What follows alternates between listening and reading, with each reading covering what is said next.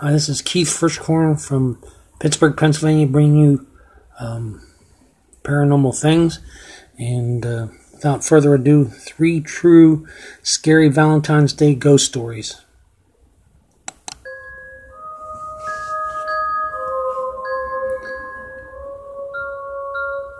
The Valentine's Visitor. Valentine's Visitor. I haven't posted in a while because everything has pretty much stayed the same since last time. See my friend the succubus. But anyways, this story takes place on Monday the 14th of February. I said last time in my story's comments that I didn't know if demons or whatnot understood holidays. But anyways, it was about 5 a.m. in the morning on Valentine's Day. I was lying in bed. I'm an insomniac, so I don't sleep, and if I do, I would wake up if anything touched me. I felt a cold breeze around my genitals, and then my left leg went numb. I thought this was just my demon playing around with me, as she normally would if she wanted to. I was lying on my back and I couldn't get up. I felt a cold sensation going up and down my chest, to my crotch again. I couldn't get any words out and just laid there. I know someone is gonna say that I should have fought back, but I couldn't really have done anything. I couldn't move my leg, I couldn't talk, and I felt like I was tied down on my back. I don't know if you understand. I couldn't sit up or anything like that. I kept having a strange tickling sensation on my tongue, and I kept tasting electricity every now and then. And every so often, I would get a cold sensation, like the one rubbing against my chest, around my inner thighs. When it eventually ended, it went on for about 5 to 10 minutes. She wouldn't leave my head alone. I kept feeling drowsy, and eventually, I drifted off to sleep, and had a strange sexual dream of this usual black-haired woman, except she was nude and sitting up on my bed. She then grabbed my shoulders and sat on my lap. I was also nude in this dream. I don't want to go into any deep details, but let's just say in the dream she had sex with me. And since then, I haven't really had any encounters with her, a week on from Valentine's Day. If anyone can tell me if she knew it was Valentine's Day and wanted to make a move on me, or if it was just a strange coincidence.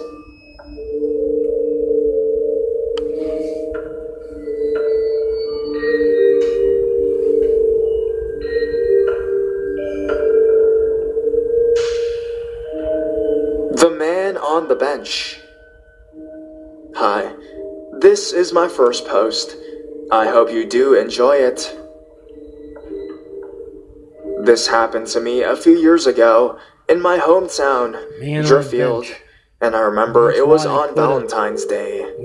Me and my friend Kirsty were walking to her house one night. I forgot what we were actually doing, but on the way to her house, we had to pass this memorial garden. It has a few flowers and a bench that faces a monument from the war.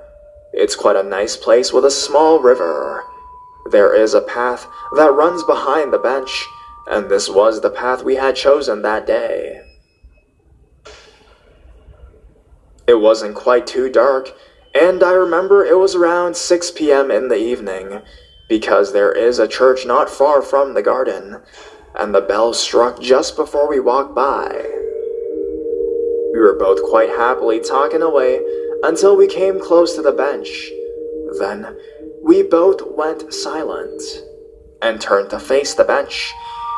It was very strange because we both did this at the exact same time in mid-sentence and stared for what seemed like ages and longer. There was a man sitting on the bench with his back to us. He seemed to be wearing a rather large coat with a biggish collar. It was a greenish color, and he had a large bag next to him. I originally thought the bag was a small child huddled on the bench until I realized how large it really was. After what seemed like ages, but was most likely just a few seconds, we both realized we were staring, but we didn't seem to understand why or the reason. Then, at the exact same time, we both realized the guy had no visible head. I know it sounds lame, but honestly, it is true. Kirsty started to scream. She ran across the road and waited for me on the other side. I didn't quite know how to react and just continued to stare in shock. The guy didn't seem fazed by Kirsty screaming like that, and this creeped me out a little. I thought maybe he was just leaning forward and his head just wasn't visible, so I slowly walked around the side of the bench to see a front view. The whole entire time, he didn't move an inch. As I got closer, I saw that he wasn't hunched forward at all. He really didn't have a head, just a gaping collar with blackness, yet he had hands and feet and everything else. He just sat there with his hands on his knees. At this point, fear got the better of me, and I ran after Kirsty. As I caught up with her, I paused and looked back. The guy was moving his arms. We then ran all the way to her house. When we finally got home, it was the first time we spoke since we went silent, and she said to me, "You did see that, didn't you?" We then talked about the whole experience, and we both witnessed the exact same thing. The headless man in green sat with a bag on a bench. She also said that she thought the bag was a child too. I thought that was kind of odd. We thought maybe it was a guy from the war waiting for his lover, or grieving for a friend lost in the war, but I doubt we'll ever really know. I know it seems unlikely, but this really did happen, and if it wasn't for the fact that Kirsty saw it as well, I'd wonder if I really did see it. I've seen other things, but this is by far the scariest. Thanks for reading.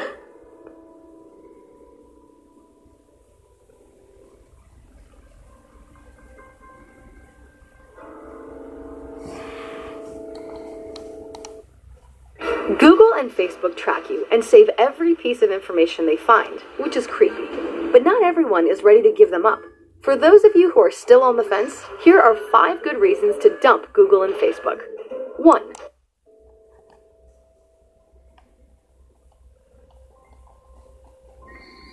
A day in Mersing. A thrilling story for those who believe in the existence of the other beings. My whole family were very excited about the trip to Clong Johor. The journey took us longer than expected, as we had children with us, and we needed to stop along the way as the kids needed to use the bathroom often, and we had to break along the way for snacks, lunch, etc. This looks like it's the longest. It was almost late at night when we reached Mersing. All of us were very tired, and we all needed some well-needed rest. And to your significant other. We took things for granted for not booking the hotel rooms earlier, because it was almost the end of the school holidays. Therefore, we thought we would be able to get rooms to stay. How unfortunate for us. We were driving around and around almost for an hour to all the hotels in and out of town, but none were available. Then, we finally reached a chalet. The men managed to get 2 rooms, one room for the men, and the other room for the women and children. The men gave the ladies the choice to choose the rooms. We were a group of 4 ladies, 3 children, and 3 men. My sister-in-law and I entered the first room. Standing outside the room itself gave both of us an uneasy feeling. We both inspected the room and felt a very eerie feeling out of nowhere. Then we walked out of the room and gazed at the number engraved on the door.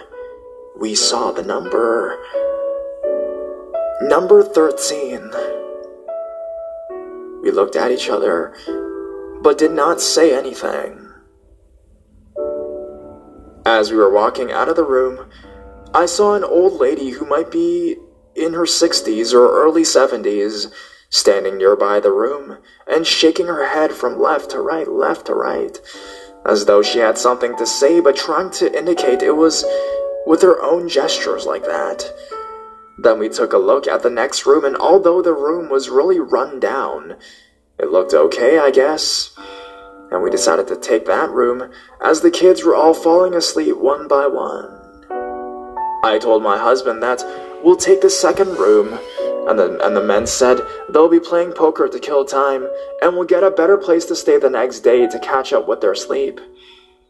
I whispered into my husband's ear not to sleep in the room number 13.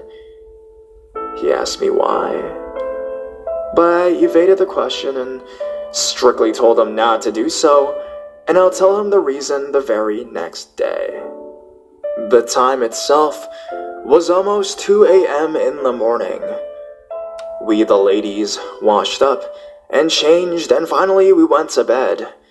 At around 3 o'clock in the morning, I suddenly woke up from half sleep as I heard a knock on the door. Then I listened again, and then about 2 or 3 minutes later, I heard the knock on the door once again. This time, it was knock, knock, knock. 3 knocks continuously, and even louder than before. It was really scary. I didn't know what it was. My mother-in-law woke up, and she told me that she had also heard the knocks as well. So I decided I needed to do something. I was the one to take charge there. There was no men here. It was only me. So I got up, and I took a peep from the closed window by moving the curtain a little, and saw nothing. No one. It was at that moment I kind of relaxed. I thought the men were trying to play a prank on us. So I decided to walk back to my bed, settle down to sleep again. My mother-in-law was too tired to pay attention to what was even happening around her. Knock, knock, knock. Another 3 knocks, loud and clear, were heard. This time, the knocks were even more louder than the ones before. My mother-in-law, surprisingly actually, did not wake up this time. And then, I smelled a light incense smell in the room. I was so frightened. I peeped outside again, and the guys were not to be seen anywhere. I looked left and right. Maybe they went to have a meal nearby. I held my pillow closer to me, scared, but trying not to wake up anyone. Then a little later, I still was not asleep yet, and I saw a black figure flying around the room with its hands folded. You see, I'll have to be honest here. I am gifted with a third eye, just like my mom and my grandmother. The third eye is the Asians' way of saying the ability to see paranormal things. I can see the other being living in the other world, and I've actually encountered very similar events before. This particular figure, though, held something in its hands, and I realized it was a small baby kind of figure. Then it turned and looked at me. Its eyes were all white, without the black pupil inside. At that moment, I was unable to scream. I was unable to speak. It kept on looking at me with somehow, I figured, a sad look, as though it was deprived of happiness. I chanted and chanted my prayers and held on tight to my pillow, trying to remove my gaze from this figure, and then it disappeared. Still, the entire night I was unable to sleep after that, and did not dare to leave my space on the bed until I saw some daylight outside.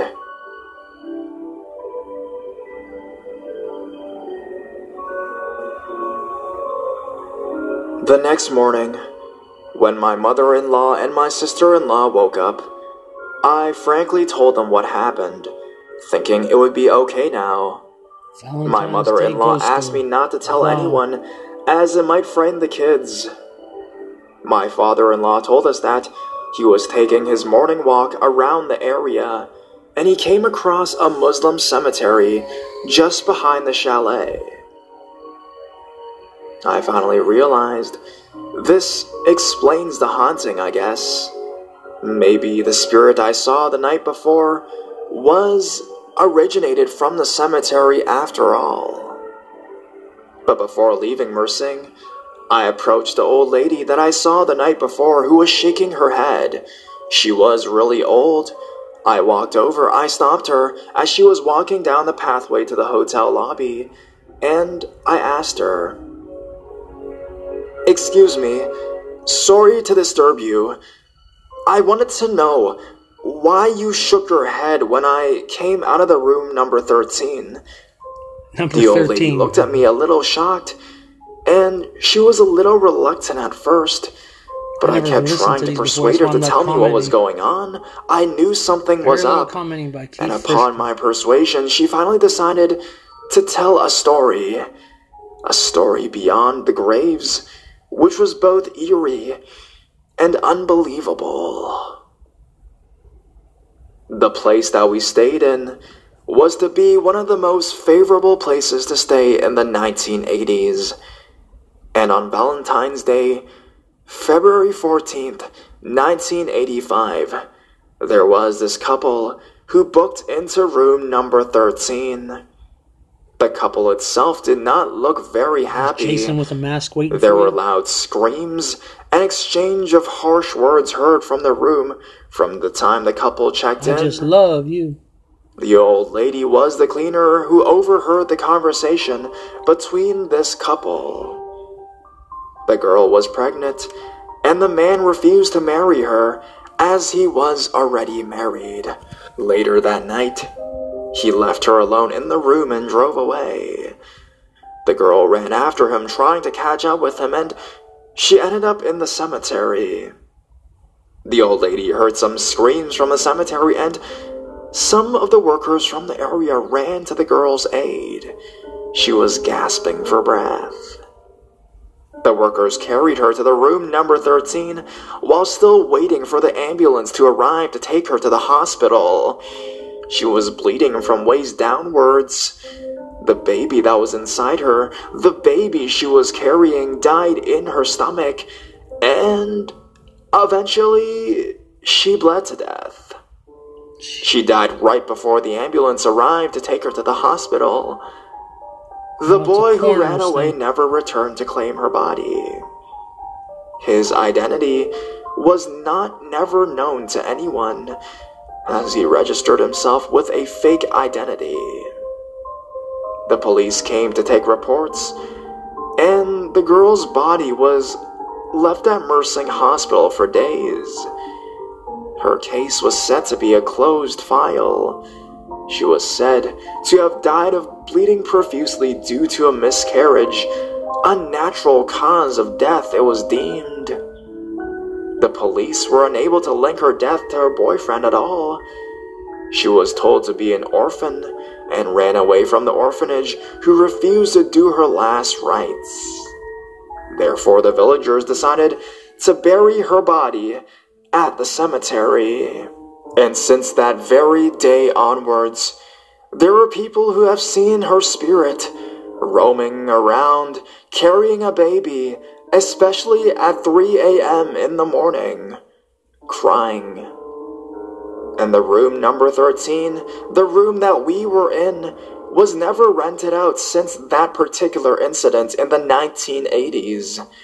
The workers purified the place with holy water and brought the Eustace, a holy man, from the mosque to bless the whole place.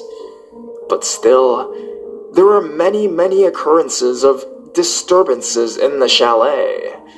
The old lady added on that sometimes when a pregnant woman is around that cemetery, she is vulnerable to the evil spirit, and the girl must have been stricken by the evil spirit. Her own version of the same story, I guessed.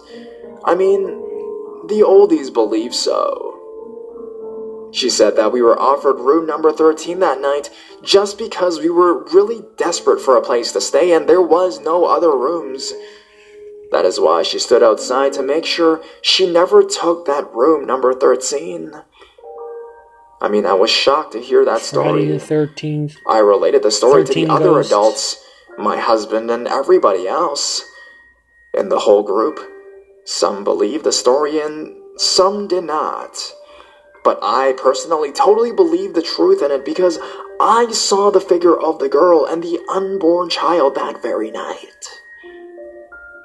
We left Mersing that morning for Kluang.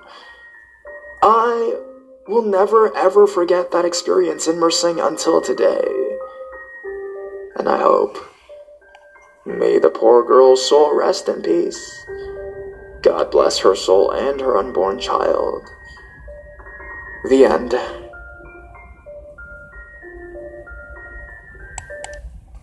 Well, there you have it. 3 true, scary Valentine's Day ghost stories. Till we meet again, sleep tight.